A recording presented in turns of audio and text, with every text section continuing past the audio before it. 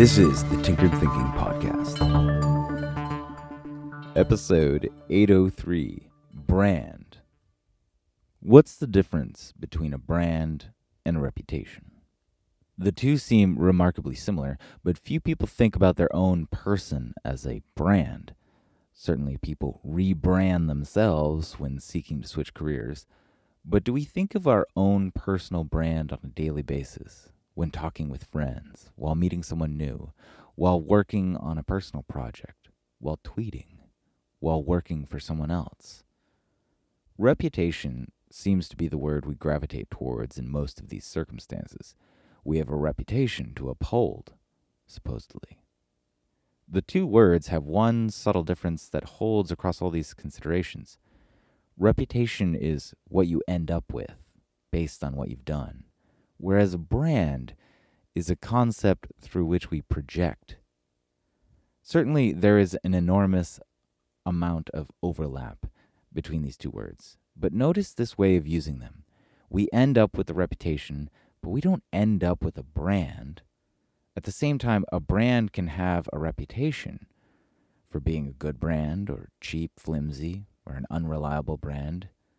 If a brand can have a reputation, does that mean a reputation can have a brand? There's something awkward about trying to make the words fit in reverse in this way. The reason may be because one is forward-looking, and the other, our reputation, is evidenced only by looking backward.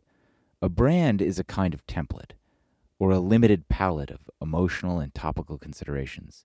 This isn't to say that something is necessarily out of the purview of a brand, but that the constraints of style and concern that are represented by a brand create a productive lens through which we move forward.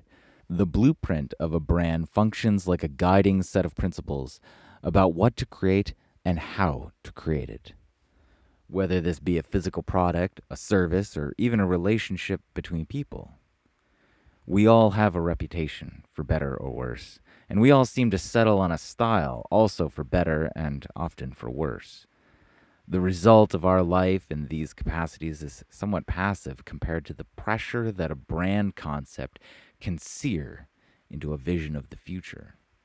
In this way, a brand is deliberate and can aid each of us in the effort to be more deliberate about the life we want to live tomorrow.